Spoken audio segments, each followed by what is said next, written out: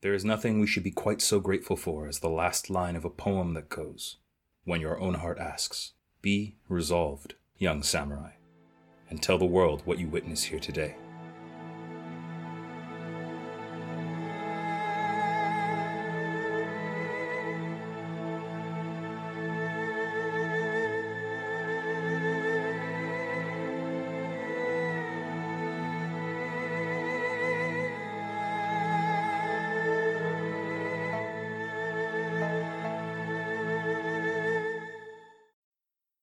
The history of Rokugan begins with the kami, the sons, and daughters of the heavens.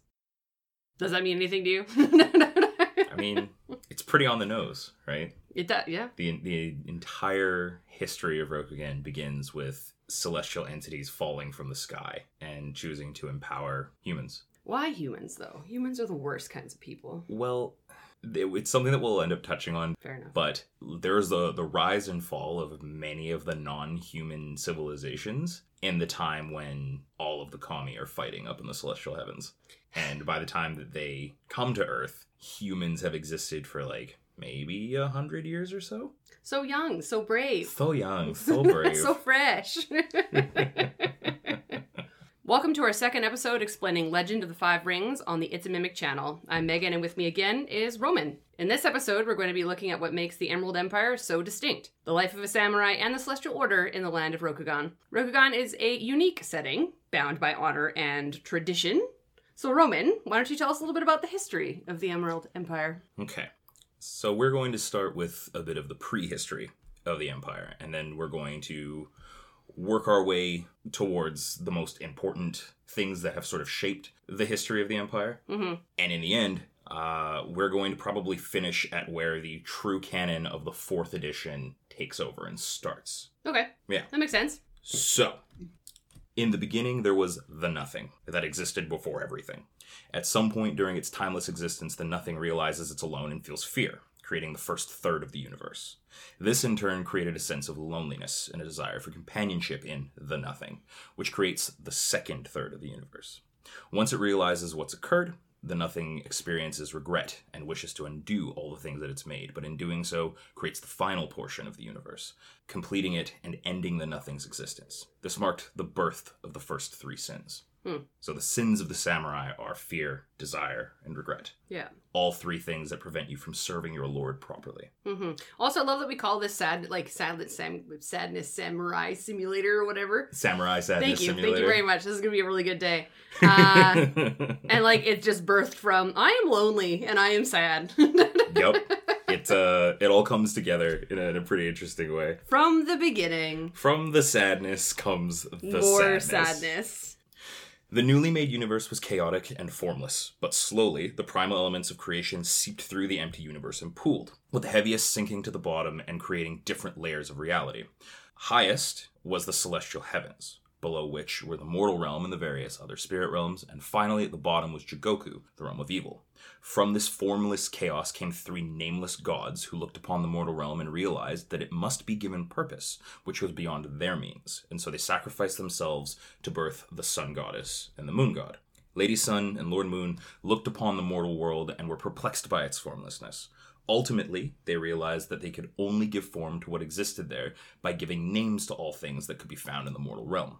They entered the mortal realm and named it, and doing so, they created names for themselves. Lady Sun became Amaterasu, and Lord Moon became Onatongu, and they began to name everything within creation. I just like the imagery of them sitting there and just naming things and then fighting about it. The thing is, at first, they didn't have any disagreements. Yeah. In fact, Lord Onatongu was so taken by Lady Moon that he chose to pursue her and, to do everything in his power to try and woo her, which eventually led to the birth of their 10 children, the original kami. Hante, Hida, Doji, Togashi, Akoto, Shiba, Bayushi, Shinjo, Fuleng, and Ryoshin.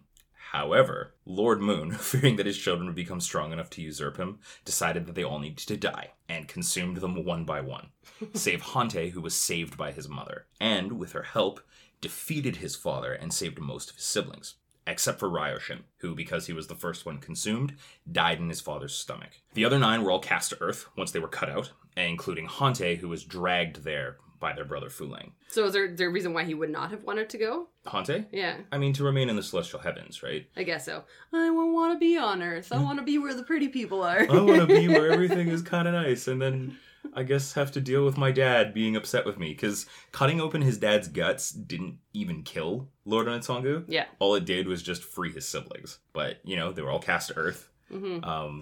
When Fu Lang fell, he hit the planet so hard that he punctured a way towards the realm of evil, and he becomes a big issue much later on. But all of his siblings just assume he dies. Mm-hmm. And so they're like, well, this sucks. Ryoshin's dead. Fu Lang's dead. We're not going to talk about them. We're just going to do what we can to try and survive in the mortal realm. And, you know, that'll be that. Mm-hmm. After Lady Sun and Lord Moon named the world, thousands of years passed as they pursued one another and gave birth to their children. But during that time, the mortal realm was not idle. Many races were born, rose to prominence, and faded into obscurity long before mankind walked the world. So all of the non-human races, the Zokujin, which are like a lizard folk, the Kenku, who are a bird folk, the Nezumi, who are a rat folk, the Naga, who are a snake folk, and the Kitsu, who are a lion folk, all lived and became extinct within the thousands of years of Lady Sun and Lord Moon's courtship, and then the falling of their children to the earth. Okay. The tears of Lady Sun and the blood of Lord Moon are what gave rise to humanity, who spread quickly across the face of the lands known as Rokugan.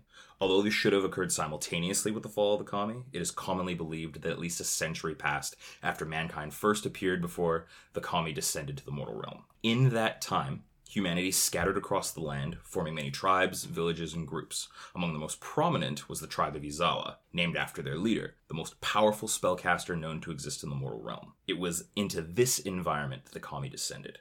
When they arrived, they believed their brothers Fu Lang and Ryoshin were dead, therefore chose not to speak of their fallen siblings out of respect.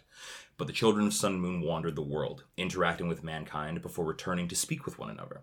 It was unanimously agreed that mankind should be protected and guided. The only question that remained was who among the kami should lead them. Many of them believed they were best suited to the role, and ultimately a tournament was held at the site of their arrival in the mortal realm. In the end, Hante defeated his brother Akoto and became the first emperor of Rokugan.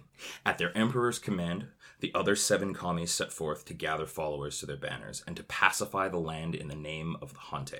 Thus, the great clans of Rokugan were born. The stalwart Hida forged the Crab Clan. The delicate Lady Doji breathed life into the Crane.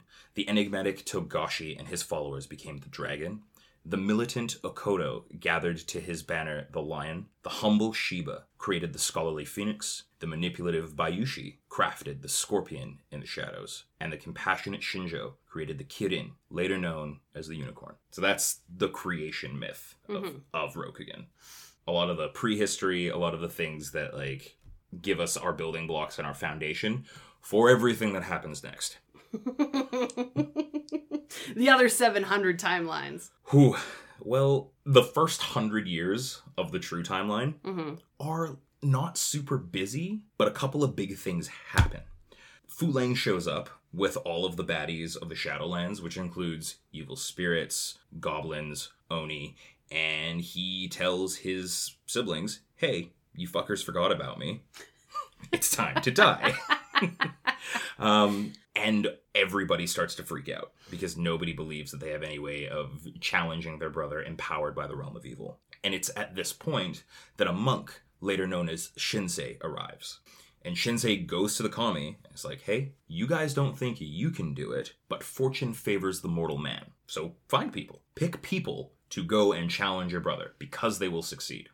This led to something known as the First Day of Thunder. It was a near apocalypse event for the Empire, where the chosen of all of the clans went and fought against Fu Lang. Yeah. And they won. Strangely enough, they won. And each of those samurai, rather, were gifted families in exchange. Mm-hmm. And you will often see that referenced as a marker of time. Yes. On a regular basis. There's the First Day of Thunder and the Second Day of Thunder, and those give you a pretty accurate depiction of when things happened in relation to them. Yeah. Yeah. So Fu Lang's soul was sealed into 12 magical scrolls, known as the Black Scrolls, and he was banished from the mortal realm. Shosuro, who was the Scorpion Clan Thunder, returned to Rokugan with the Black Scrolls, which Hante entrusted to the Scorpion Clan. This is very important. Yeah. The next 1,000 years, there's a lot of shit that happens. Yeah. So during the next 1,000 years, the last of the kami leave Ningendo. Because they were in the mortal realm, they were either mortal and therefore killed, or they returned to the celestial heavens and were, again, absent from the mortal realm. So this was a big shock to a lot of the samurai of Rokugan, who, for most of their existence, had been guided by a celestial figure.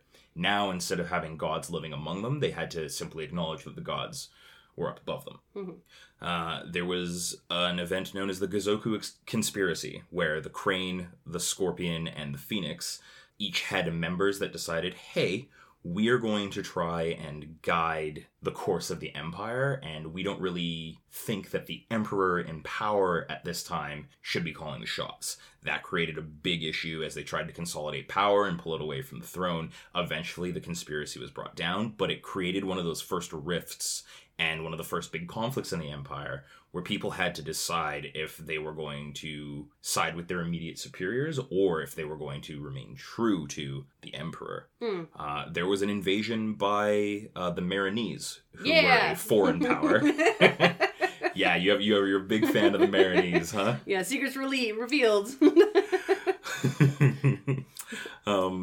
And that invasion by the Marinese led to something known as the Battle of White Stag, which was the first instance of gunpowder being used in Rokugan. Mm-hmm. And it led to the death of an empress, Lady Yugozuhime.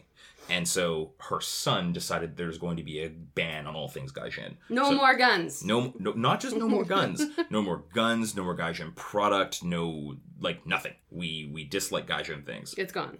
Now, another thing that happened in the 11th century, actually right after the defeating of Fuleng, was that the unicorn left the empire. They were tasked with going and searching the realms outside of the empire to see what was out there, to see what threats existed, and to try and bring back information to help the empire at large. They got lost, and we don't see them for, I think, about 600 years, when they come back largely changed by all of the things outside of the empire, but also retaining the core values of being samurai. Yeah. But that creates a huge rift and a huge headache within the empire. That's pretty cool. After the Battle of White Stag, there's the rise of the Blood Speaker. So, in Rokugan, there are two kinds of magic. There is the proper, totally acceptable, we speak to elemental spirits and we ask them nicely and they do things for us. And then there is the decidedly evil magic, where you pay them in blood. Hence, Blood Speakers. Yeah. The first Blood Speaker, Iuchiban, was a big issue for the Empire because he was able to raise undead. And up until that point, funeral rites within Rokugan did not include burning bodies. Yeah.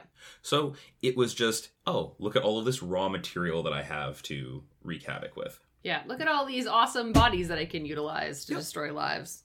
So, Iuchiban was a big issue. Another big issue was Hante the 16th. Because he was the first emperor who was genuinely not a good guy. He was a torturer. Great. He named people to being fortunes of things like dung and garbage. So a fortune is like a minor god. Yeah. But you are elevated to fortunehood typically by an emperor. And it's supposed to be an honor. So somebody could become the fortune of steel because they are a phenomenal smith. Or someone could become the fortune of ink because they're a wonderful writer. And these are honors. Being made the fortune of dung means that that is what your name will be remembered for the rest of eternity by imperial law. Interesting. Yeah. Interesting. So the Steel Chrysanthemum had a horrible reign and was a miserable tyrant and was only really ousted when he publicly murdered his mother in court. And that... Wow. Right? Okay. So both of these things, both the rise and the fall of Iuchiban and the rise and the fall of the Steel Chrysanthemum, showed people that divine power, when not wielded properly, becomes dangerous. I like how that was the first time that it occurred in this empire. After how many years?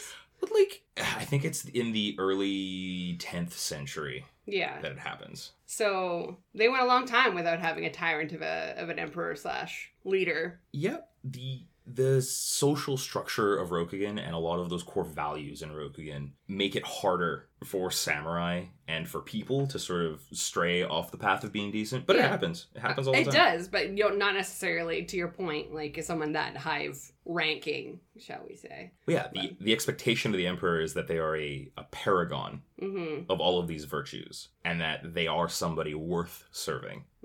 But as evidenced by history, it's not always the case. Not so much. In the late period of those 11 centuries, an Oni lord known as the Ma attacks from the south.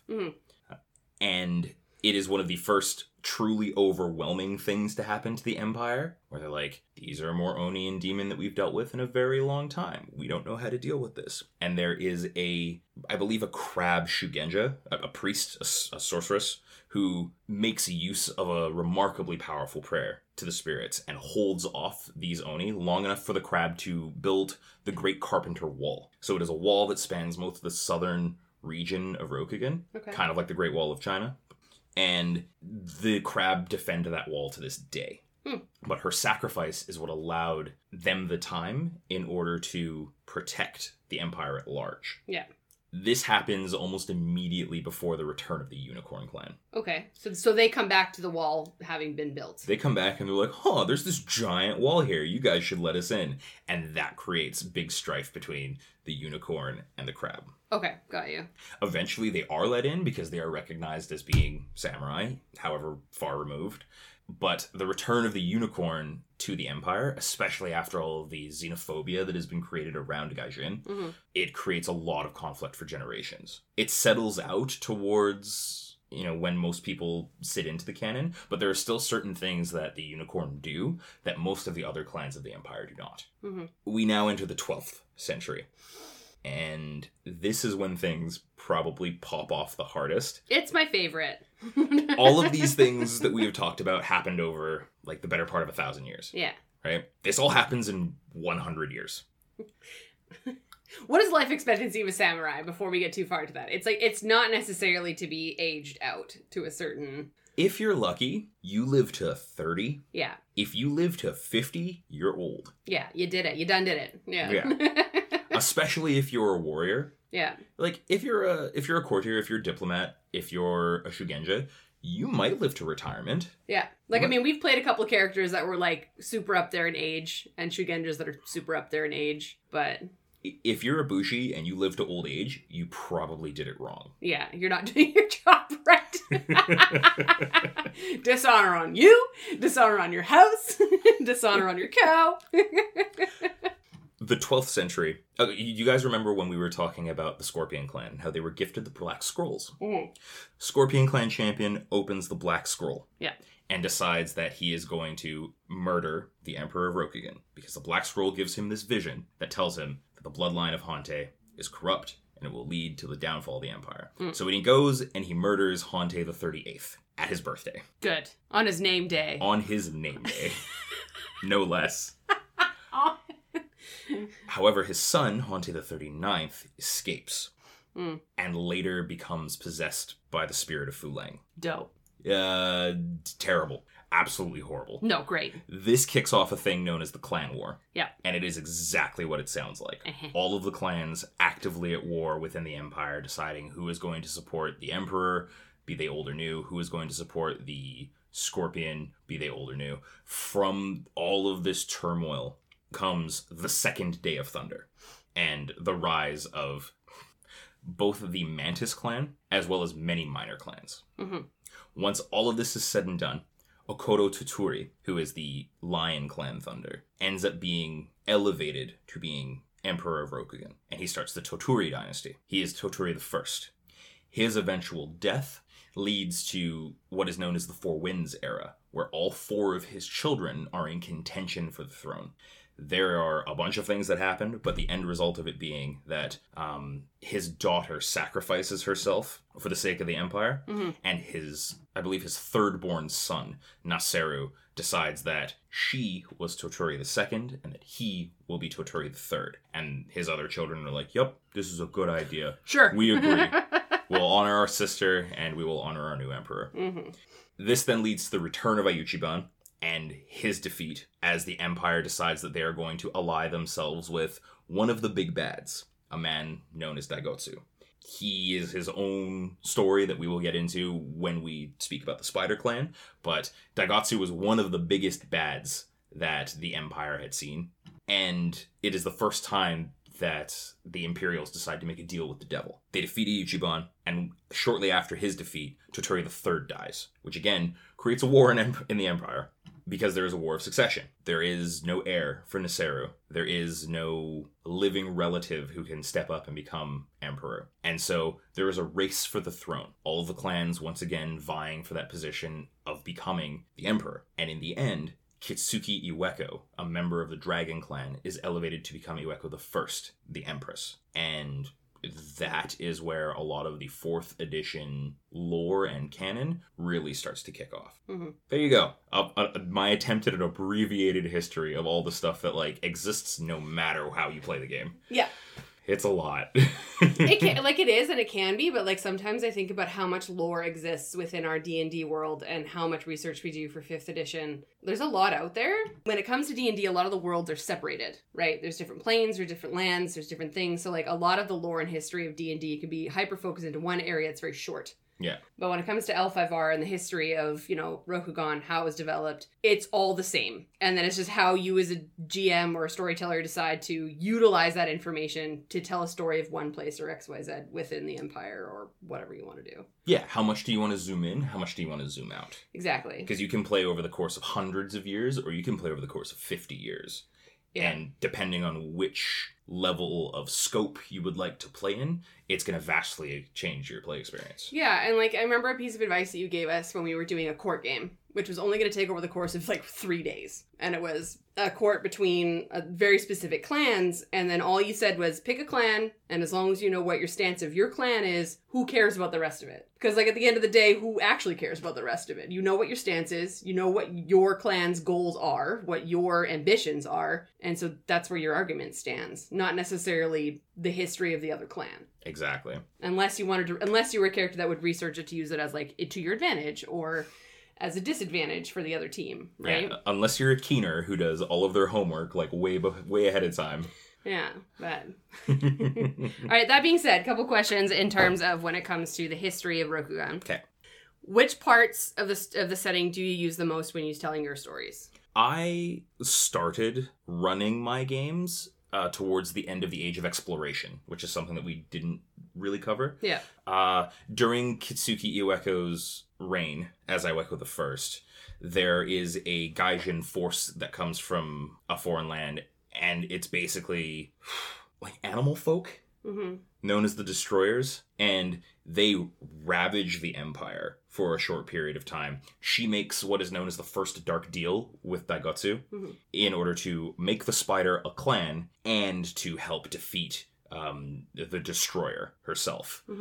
After this war is all won, the Empress decides, hey, this land exists, our empire is destroyed and without resources, we're going to go to this foreign land and we're going to colonize it.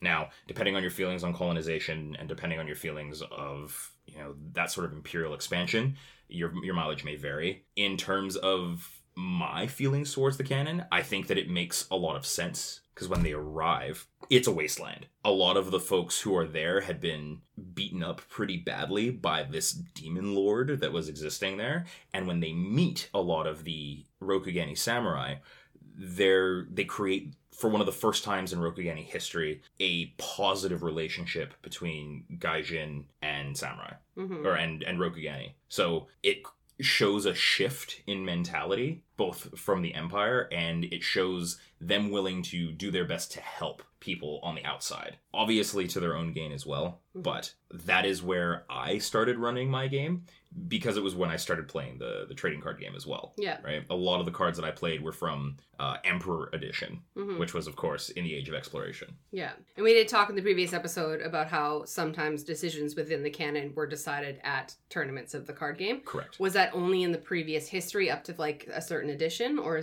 when did that stop? I believe all of the canon in, I want to say all of the editions, was influenced by things in the card game and in the like live roleplay events. In terms of the current role-playing game, I don't believe any of it is influenced by the living card game, which is now a dead card game.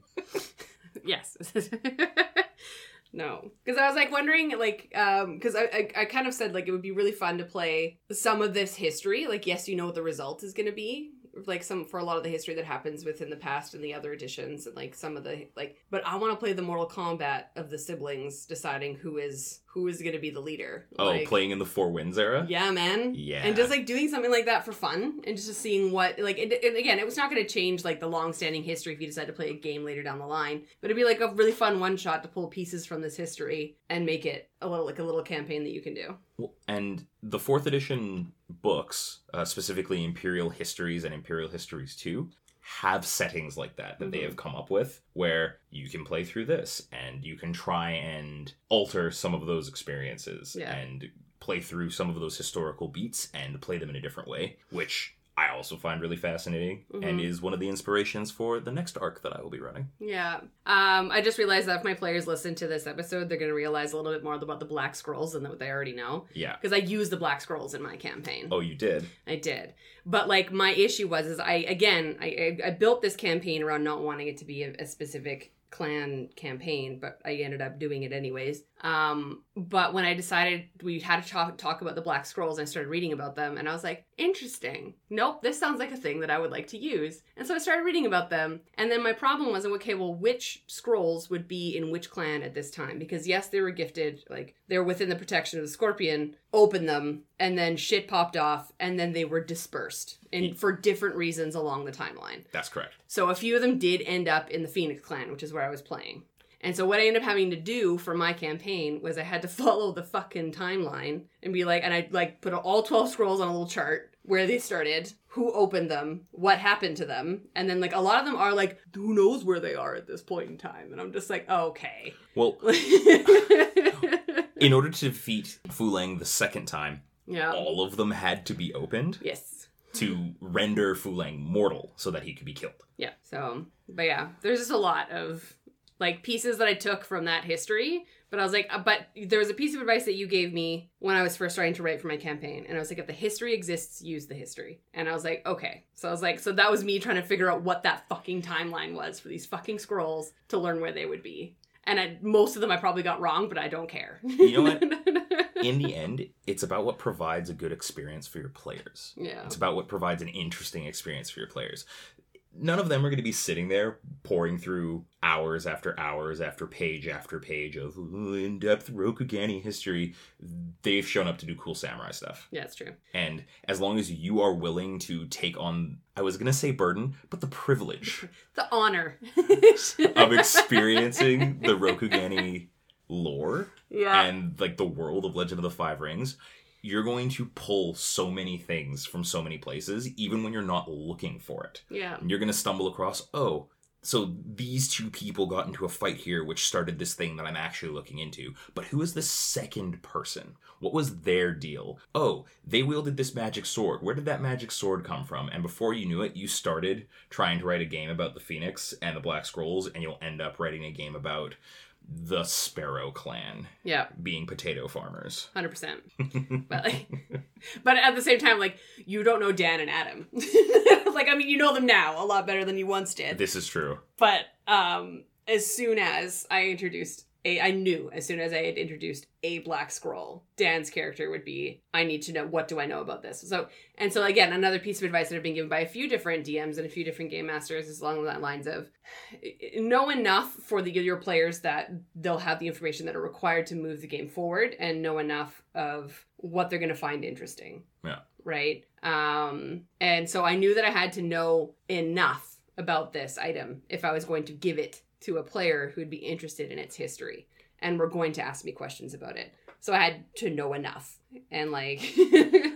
Another interesting tidbit about Rokugan is that if it's more than 100 to 200 years in the past, and it's something that the Empire doesn't really want talked about, there are people within the Imperial bureaucracy who go and edit historical records. Yeah.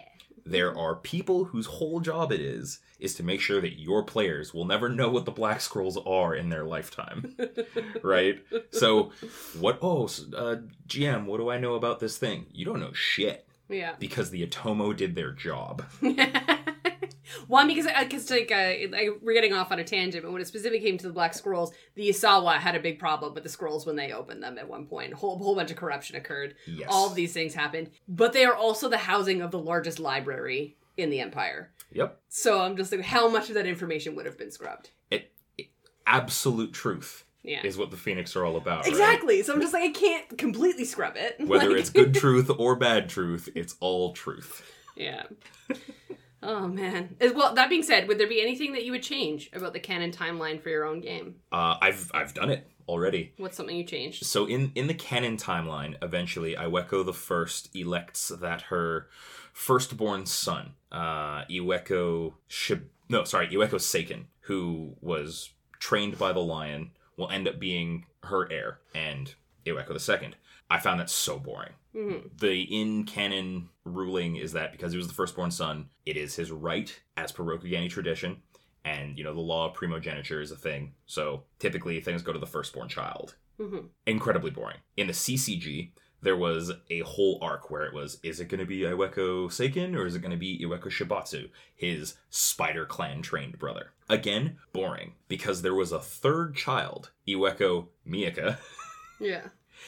Who was completely ignored. She exists in an offshoot game called Love Letter, because the game exists outside of L5R, but there is an L5R Love Letter, and the whole purpose of the game is trying to get Iweko Miyaka to fall in love with you. How do you spell the name? I believe it's Miaka. Okay, I was going to say, our fucking Princess Miyaka in our goddamn campaigns. She was truly an Iweko, and you can't tell her that. Like a might. That's the thing, a might.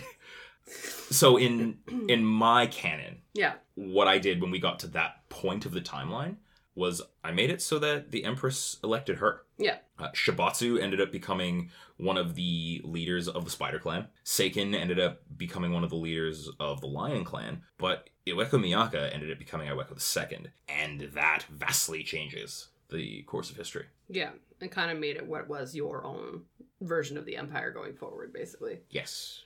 Look at you. Yeah, just empowering and shifting blocks and making things happen. That's what I do. Yeah, no, I tried not to change a lot because, again, my campaign only took over the course of 3 days within a certain period of the timeline, and I was like, I don't really want to change a whole heck of a lot. But, I remember trying to figure out who was of the Elemental Council at that point in time that I was running the campaign. Yeah. And then I remember, having a discussion looking at it and being like, okay, well, this person is probably technically that person, but their apprentice is probably maybe at the point where I am playing might be that person at this point. Yeah. So there's a lot of this maybe, might be. So in the end, I just kind of picked from the timeline, being like, okay, well, you're probably too old. This person is now in charge kind of thing. So I kind of built the council based on the timeline, but also based on where my timeline was within that timeline. So I'm going to have to steal your notes later because I have a big time skip coming up and I'm going to need to be able to know who the Elemental Council is. So thank you for doing my homework for me. Yeah, it's not Dan.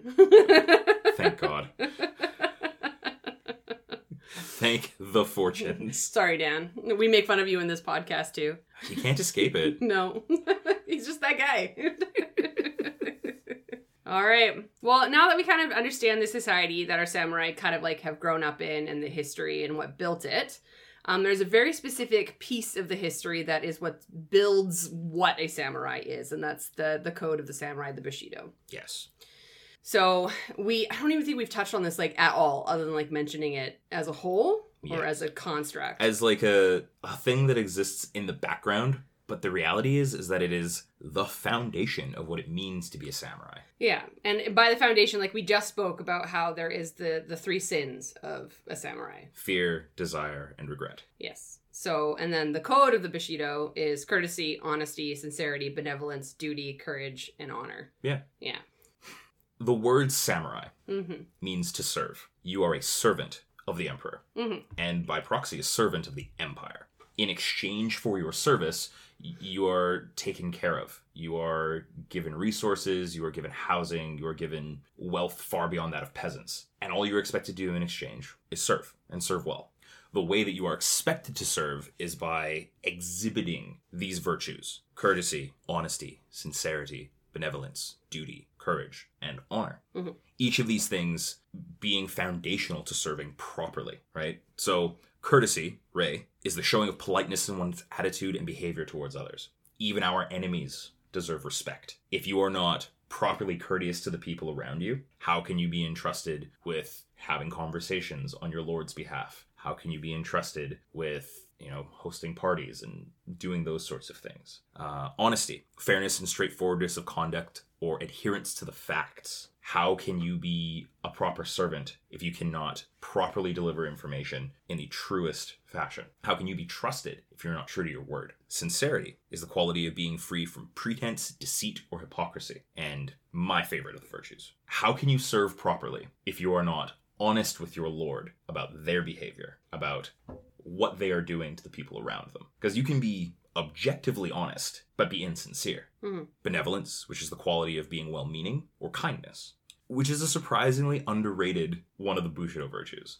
It is... Don't be a dick. Yeah, don't be a dick. It's pretty cut and dry. Yeah. And it's something that extends beyond just members of your own social caste, right? It's something where samurai are expected to be kind to peasants, mm-hmm. and are expected to be kind to everyone around them. Yeah. Right? Because again, it makes you a better servant. Duty, the moral or legal obligation, your responsibility. As a samurai, you got to do your job. If you got to be there at 5 a.m., you're going to be there at 5 a.m. 4:45 or you're late. Yeah, sorry, 4:45 or you're late. Yeah. Again, it all comes back to that idea of service and serving well. Mm-hmm. Courage, strength in the face of pain or grief, the ability to do something that frightens you. How can you serve your Lord if you're too afraid to serve your Lord? Yeah. Or too afraid to do the hard things, Yes. Yeah. Like, if you look at many of the virtues, there is a little bit of each of them in each of them. There is courage in doing your duty, but it is your duty to be courageous. There is a courtesy in being benevolent, but it is benevolent to be courteous, and so on and so forth. All of the virtues sort of feed each other. Yeah. And strangely enough, it is a big part of the L5R culture. Like, not just in the role-playing game, but as people who play L5R. You sit there and you analyze all of these virtues and you figure out which ones are the most important to you and which ones really resonate with the character that you want to play. And you end up doing a bit of introspection about which ones are most important to you as a person, mm-hmm. and which ones you value highly. Yeah. And what I've noticed with a couple of the people that I've played with is that they start to embody the virtues that they find most important. Mm-hmm. Subconsciously, because they're thinking about them all the time. One of my dearest friends is a crane through and through. Well, two of my dearest friends are cranes. Lots of cranes in your life. And they're both wonderfully courteous people, phenomenal hosts, and excellent ears. They live and breathe this part of the mythos, mm-hmm. effortlessly, and did so long before they even knew that they were crane. But knowing that there was a name and a color and an identity associated with their behavior brought it out of them more, I think. Mm-hmm. I don't know. Could be wrong.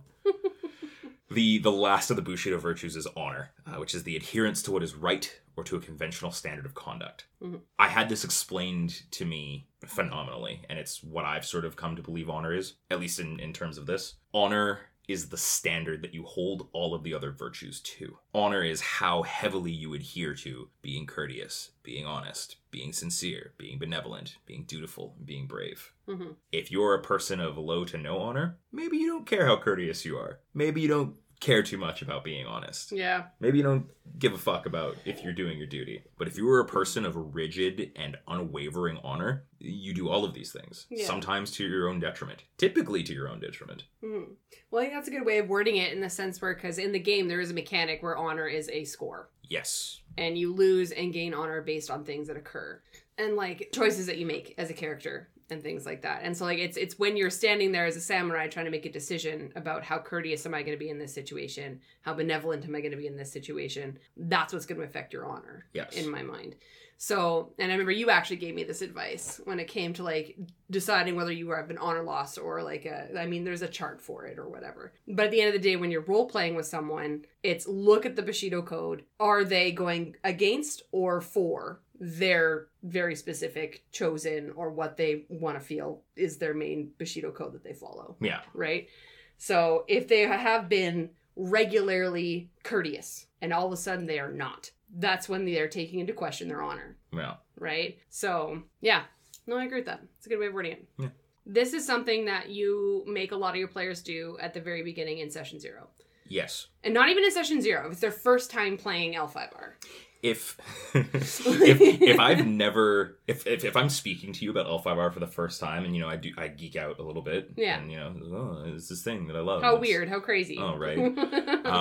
And you show interest, the first thing that I will do is I will ask you to pick from the Bushido virtues and to put them in order. Yeah. And from the 3 that are the most important to you, that typically defines which clan I think you would enjoy playing. And then from there, it's like, hey, here's a brief description of each of the clans. Of the 3 that you have chosen, which one appeals to you the most? And then we go from there. Yeah. Because technically, again, that is something that like you did with me. That's something you've done with all the players that, we've played with. Yep. To kind of pick what fits them. That doesn't mean that's the character you're going to play. It doesn't mean that's the clan you're going to play in. But it's an introspection of yourself as a person sometimes. Yep. Right? But is that written in the canon, in the core book somewhere, that they are attached to a very specific part of the Bushido code if you're in a clan? Yes and no. Okay. So the virtues that we have gone over here are just the virtues of Bushido. Of being a samurai. Yeah. In the mythos and the surrounding parts of the game, each of the clans has a tenet that aligns with them.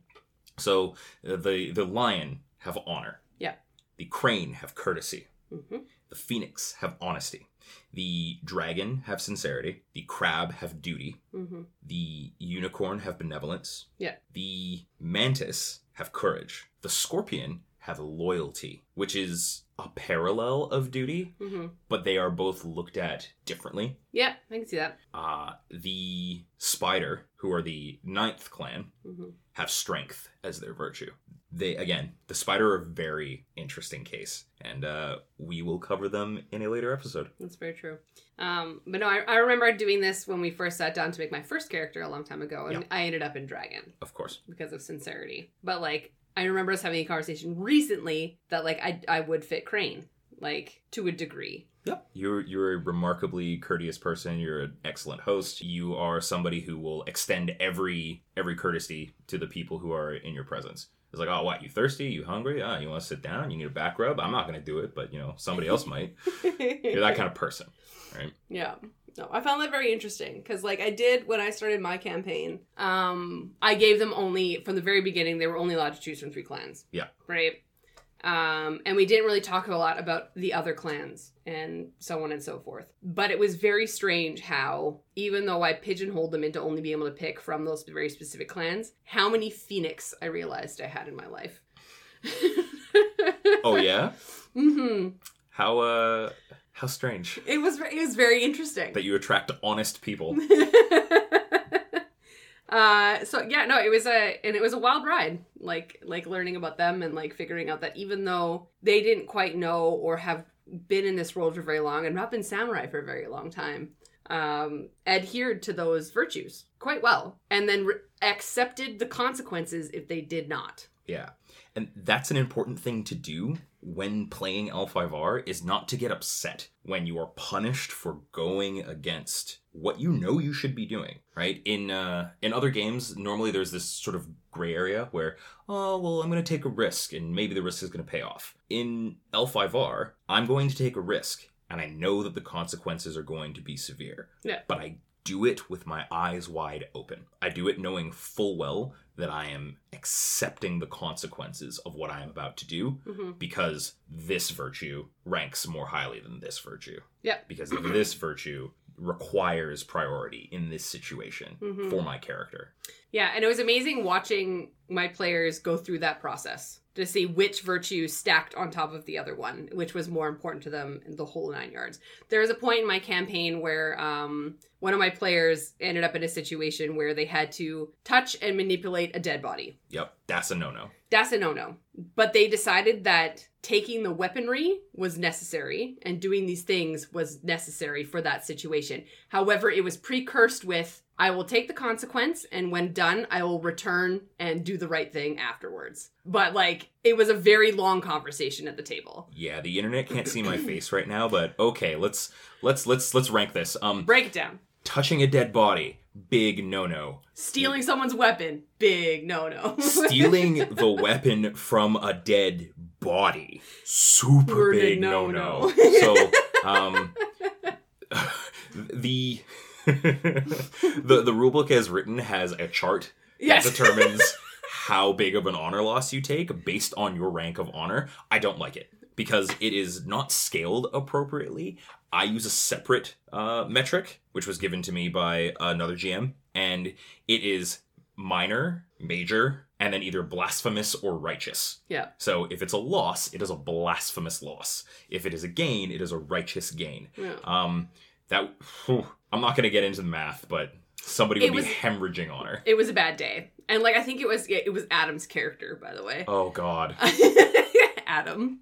But, like, at the table, it was a conversation of, these are the things that you are doing that are incorrect. And, like, because we talked about what it's like to work with players that have never played in this land before, making the decisions that they're making. How do you handle that at the table? Yeah. Right? And a lot of that does come down to, okay, these are the decisions you have made. These are the decisions that will cause you a loss to your honor because you're going against X, Y, Z. Are you sure this is something that you want to do? Because you, as a samurai, would know this. And, you know, sometimes they would make, and sometimes they would just go through the D&D pattern of like, nope, I'm going to do it and I'll face the consequences. But, like, Adam knew the consequence. And I think I ended up giving him like a full almost 1.5 point honor loss for that whole situation. Almost 2 ranks. Yep. That's accurate. It was a lot. But but he was like, in this moment, I need to do this. And I'm like, yep. I gave you what was going to happen to your character. And you did it with your eyes wide open. So... All right. What's yours? Sincerity? Dragon? Yes. Okay. hands down. I used to waffle a little bit about which of the virtues was the most important to me, but I think at the core of who and what I am, I can't lie about how I feel. Yeah. You know, I can do my best and try to put on a good face, but eventually it bleeds out. Mm-hmm. And it comes out in the way that I speak. It comes out in my facial features. It comes out in my body language. I can, you know, put on a good mask for a little while, but eventually it all falls apart. It's a short-lived mask, just to confirm with you. Heart on my sleeve. Whereas I think that's where I waffle with it, because sincerity is important to me in virtues of the people that I am around. And it is one that I hold true to as well. Like, I do like being true to myself, and I don't like living a life that is not true to who I want to be. And I feel like I've expressed that many times at different levels of my life. But, like, when I realized that courtesy was one of them, I was like, no. But again, when you talked about how it bleeds into each other, my sincerity allows me to be courteous. Because I inherently want to make you feel that I sincerely want you to be comfortable and happy in my space. Yeah. Right? So that's how it bleeds into itself. Yeah. Over and over again. Over and over again. We've talked a lot about the history of Rokugan, how it was developed, about the Bushido Code, and, you know, how samurais live their lives. So now we're going to get to delve into a little bit of the day-to-day life of a samurai and what it looks like from, you know, womb to tomb, right? So we're going to look at, like, the birth and schooling of a samurai, a life of service, you know, like how marriages work, that kind of thing. And, like, what's the life of a samurai, Roman? Well, it starts, like most life starts, at birth, Mm-hmm. right?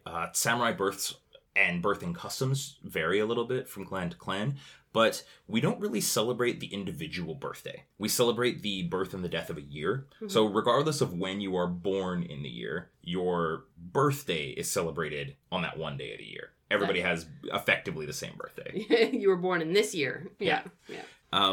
And throughout most of your youth, like for the first couple years, you're just allowed to be a kid. Go play games. Go socialize. Go have fun. Spend time with your contemporaries. There comes a point where your schooling begins, but it begins at home. And it is a lot of your parents ensuring that you are literate, that you are aware of the appropriate bits of etiquette. We don't stab meat with our chopsticks.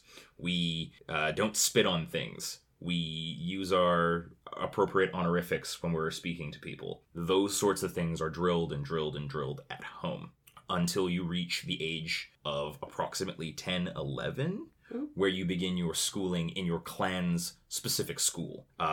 So let's say you've shown aptitude for being a pretty smart person. You would quite likely be sent off to become a courtier. Let's say you are shown to be bigger, stronger, a little bit faster. You're a jock. They would send you off to be a bushi. Let's say that one of the Shugenja who were there to give you blessings after your birth noticed that you have an aptitude for the kami. You would then be sent to train in your clan's Shugenja school. Mm-hmm. Your life is chosen for you, largely. Yes. You train for 4 or so years, learning all the secrets of your school, until you eventually come up to your graduation test / coming of age ceremony known as your Genpuku. Yeah.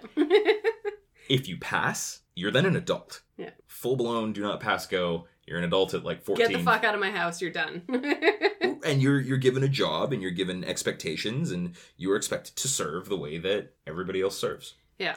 This goes on for, if you're lucky, the next 30 years, during which you will serve your lord in the manner befitting of your chunk of the samurai social caste, and you will get married because it is your responsibility as a member of your family and a member of your clan to have children who will one day serve the empire and therefore become samurai. Mm-hmm.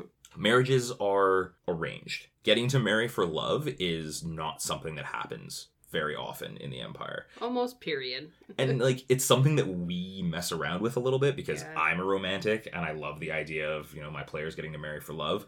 But in the rules as written, it's your lord decides, hey, we're going to marry you to this other family or into this clan or out of our clan for whatever reason. Yeah. Right?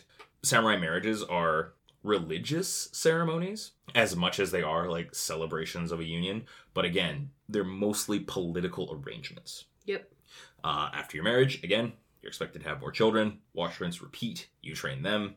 You continue to serve until you either die in service or you reach retirement, which is when you are no longer able to serve.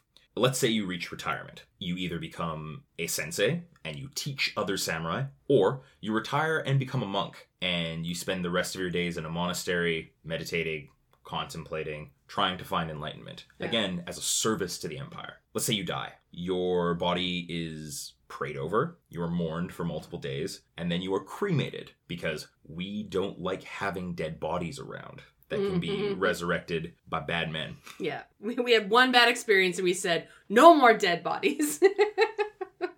But death isn't the end. Yeah. In Rokugan. A part of the funeral rites and service is actually a Shugenja will come and they will summon your spirit back so that you can say your goodbyes to all of your family. And then you are returned to the karmic wheel. Mm-hmm. If you were a great samurai and you fulfilled whatever your destiny was and you served well, when you enter the celestial heavens, you are then judged and admitted to your clan's personal chunk of the heavens, where you will then look over other samurai and offer them guidance if you're prayed to. If you didn't do a good job, if you were a miserable fuck up, they send you back. Yeah. Sometimes even if you weren't a miserable fuck up, sometimes if you just didn't hit the mark, they send you back. And if try again. Yeah. Yeah, and if you're lucky, you come back as a person. If you're not lucky, you come back as a mealworm or you come back as a badger. Yeah. And you work your way back up through the celestial hierarchy, from being absolutely not a human to being a low-class human being, so either a peasant or an Edda.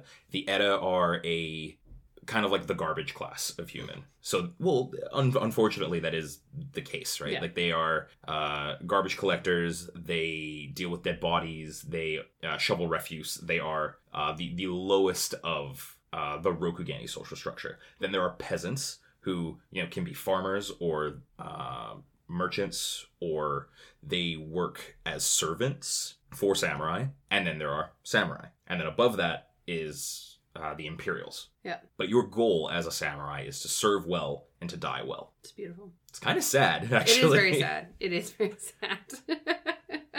The life of a samurai is about denying yourself the fact that you're human. Yeah. over and over and over again so that you can be good to the people that employ you. But the reality is, and something that I try to encourage my players, is that you're still human. Yeah. Right?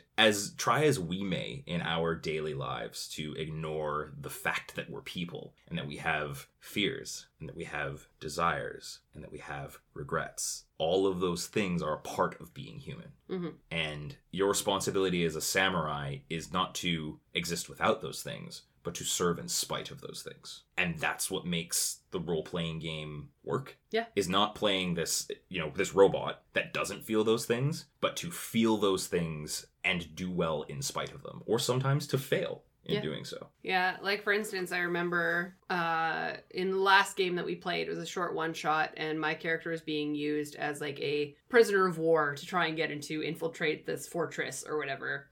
And then she was arrowed to death in front of her brother. Yeah. And in order for him to honorously maintain the mission that his bosses put him on, he could not emotionally respond to the fact that his sister was just murdered in front of him. Yeah. And that's the decisions you have to make. Like, I found that if that happened in a D&D table where these things and the Bushido Code and all these things did not exist, that character who played, like, my brother would have just ran forward and tried to kill everybody. 100% would have an emotional response. Yeah. But no. He stone-faced it, played through it, and then mourned her after. And it created all of these interesting role-playing situations where he had to navigate, my sister died for this, I have to keep pushing on. Or, oh no, like, how can I continue to do this when the one person in my life that I truly trusted and cared about is now not here anymore? Like, it creates turmoil, and it creates interesting internal and external dialogue for your character. Yeah. No, it was, and like those are the kinds of moments that you come up, like to your point, those are the kinds of moments you come up to in L5R. It's just like, okay, I'm faced with this very shitty situation, but I need to be able to hold my shit together and get through this situation. And if I have to cry about it, I will cry about it later. Like, there was one moment where I remember we played a game with Marinate in the Marinate lands or whatever. Yes. But my character was still raised as a Rokugani samurai. Yeah. And there was a moment where she couldn't hold it and cried in front of someone. And the first thing she said out loud was, "You tell fucking no one." Yeah, even away from the culture that tells you that you're not allowed to cry and that you're not allowed to show emotion, she stood fast to how she was raised. We don't cry in front of people. Yeah. We don't show people that we can't keep it together. Yeah, because we are strong samurai, and we do this for not ourselves, but others. Yeah. Right? But yeah. So some questions around that. So which part of the samurai life do you find interesting to roleplay in? Ooh, I have a soft spot for, like, just after the Genpuku. Yeah. Right? The up and coming, it's never my first done this day, before. My first job. This is my first day. Because that's where a lot of the tension is.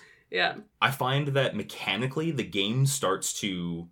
It doesn't really wake up until around second rank, and it starts to fall off after third.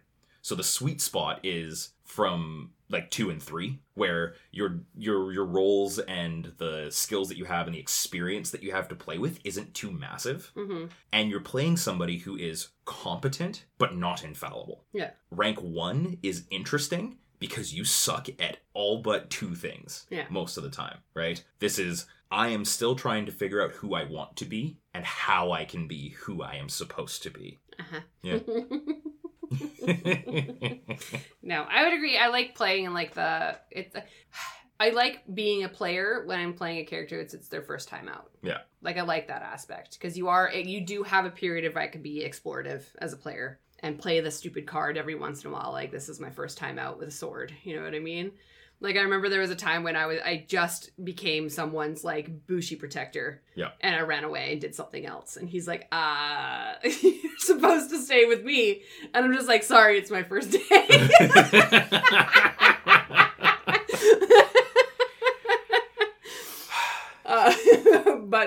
But I did find that it was good to try and navigate with players who it wasn't their first time out. Yeah. They're supposed to be knowledgeable and understanding and, and be able to show that they are courteous and kind and know how to act in public, right? So, but I do find that if you're going to play with a new table, like playing the younger age group is definitely a little bit easier to run with. Yeah, especially if they've never played L5R before. Yeah. Because you can typically lean into, you as a member of Rokugan will have all of your etiquette, you'll understand all of the social cues, unless you choose to play somebody who doesn't. But for some of the more nuanced parts of the setting, like, you've never been to a court before on your own. It's okay for you to, like, ask these questions and to do these things. Bow at the wrong angle, you know? Like, exactly. Yeah. Have you ever had a samurai's marriage or genpuku go poorly? Oh, yeah. Hundreds of times. Like, I don't know if I'm in the hundreds yet, but... Every marriage is fucked. One of my favorite things in the game is just if you take anything other than blissful betrothal, your wedding has some sort of a hitch. Your marriage not being chosen by you is either to, like, the cousin's friend that you grew up disliking, and now he's, like, kind of hot, but still a dickhead. Mm-hmm. You know? The person that your mother chose for you is actually just her bingo friend's daughter, and, like, she loathes you and is bigger and stronger and tougher than you are. And you have to navigate that, right? Like, there's always a hitch. Yeah. The pairings are never explicitly bad, you know? It's not obvious that there is something wrong with the pairing, but it's obvious once you are behind closed doors that there is a mismatch, and that you have to work through that. You either have to learn to like this person and get this person to like you, or both of you accept that it's never going to work and that you are just in this as a job. Yeah, it's my day. It's just my life. It's my 9 to 5. You know what I mean? Yeah. Yeah. This is my 24/365 marriage. That's when you start volunteer to go to war. You know, it's just like, oh shit, there's a you become a war hero because you didn't want to be home with your wife. No, she became a war hero because she didn't want to be home with you. That's fair. Fair enough. I accept. No. And I have not had a lot of successful romances in Rokugan because I'm a fan of the tragedy. Yeah, you're a Black Widow. Yeah. I think a grand total of one of the characters that one of your characters has fallen in love with has survived. Yeah. Well, yes. And, like, I'm talking about the life and death of a samurai and, like, the honor and, like, the courtesy and XYZ behind, like, you know, an honorable death. I remember it was me and another player at the table decided that we were going to be in a relationship, but we had two of the characters that were not supposed to ever be in a relationship trying to be in a relationship at the table. Yep. So it was very interesting and awkward to do, but we ended up writing a very lovely love story. And, like, the first thing he did when the campaign ended was he sent me their death story. Like, how they died together. Ugh. And I was like, this is probably the most beautiful thing I've ever read. And it did take apart all of their virtues. Because, like, my character is very much, no, we live and we die as samurai. Like, we can't live forever. And his character had the ability to extend my life. And my character was like, I'm not doing that. We die as mortals. Like, that's what we are.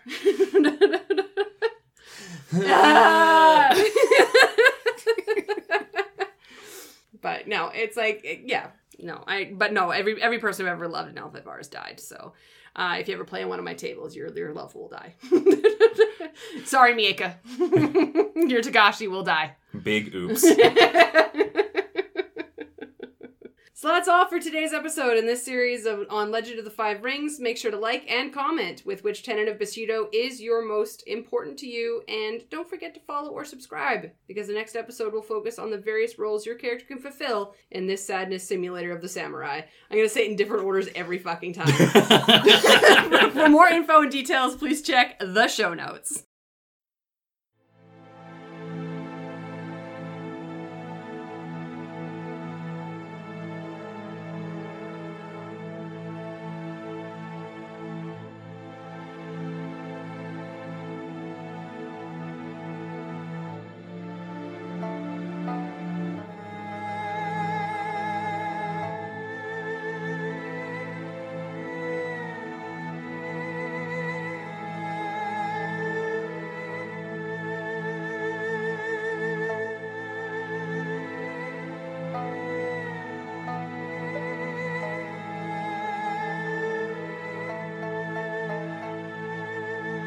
When you're resolved from the beginning, you will not be perplexed.